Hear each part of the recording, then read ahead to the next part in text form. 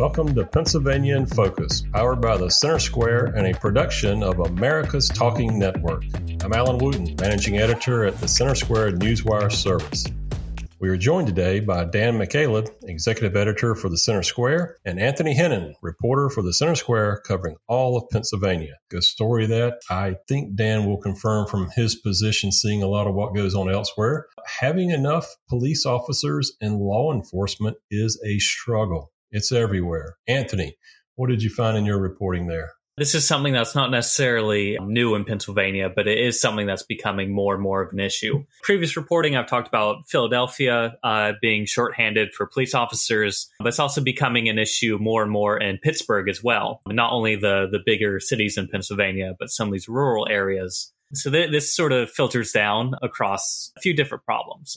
In Philadelphia, the police have about 500 vacant positions, along with another 50 open spots for the transit system for that police department. In Pittsburgh, they're looking at being about 60 officers short, and it's been hard to replace retiring police officers or recruit more.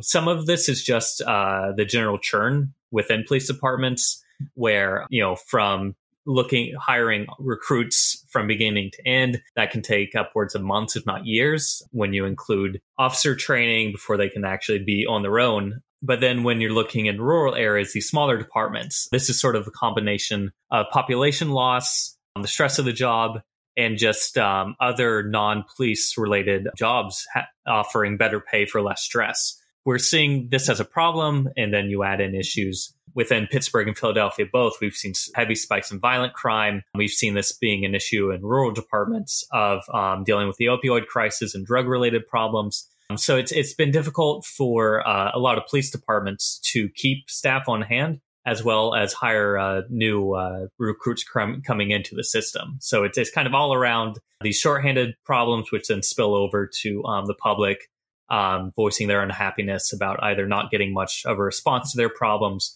or not being treated well by police officers. And Dan, just off the top of your head, thoughts on how Pennsylvania cities are doing relative to others? And are you seeing any innovative solutions or hearing about any in other states elsewhere? Yeah, certainly this is not an issue exclusive to Pennsylvania, to Philadelphia and Pittsburgh and the rural departments there.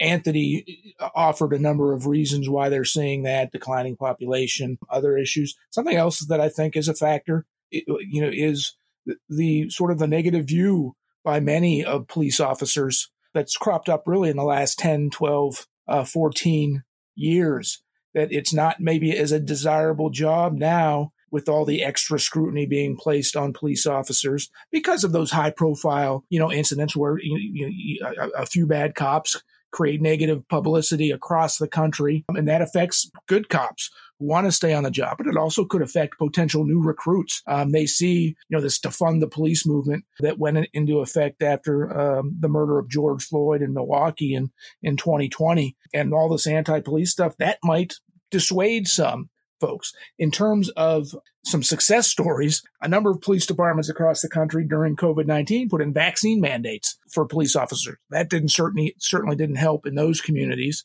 because a certain percentage of people, just based on whether it's on personal views, religious views, health concerns, didn't want to get the vaccine. So that hurt some police departments across the country. Governor Ron DeSantis in Florida used that to his advantage, and these states that put vaccine mandates in place, or these localities, Seattle was one of them, New York City was another one. He started going up and recruiting active duty officers, saying, come down to Florida. We've got good pay. We've got good benefits. We don't have all these restrictions or mandates that these other states have. You can have and they actually offered incentives.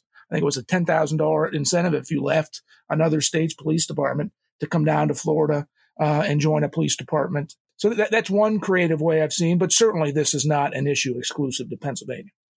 Dan and Anthony, thank you for your insights. That is all the time that we have this week. We encourage you to find news that matters for taxpayers of Pennsylvania at thecentersquare.com. To support fine podcasts like this one, please donate by clicking the link in the show description.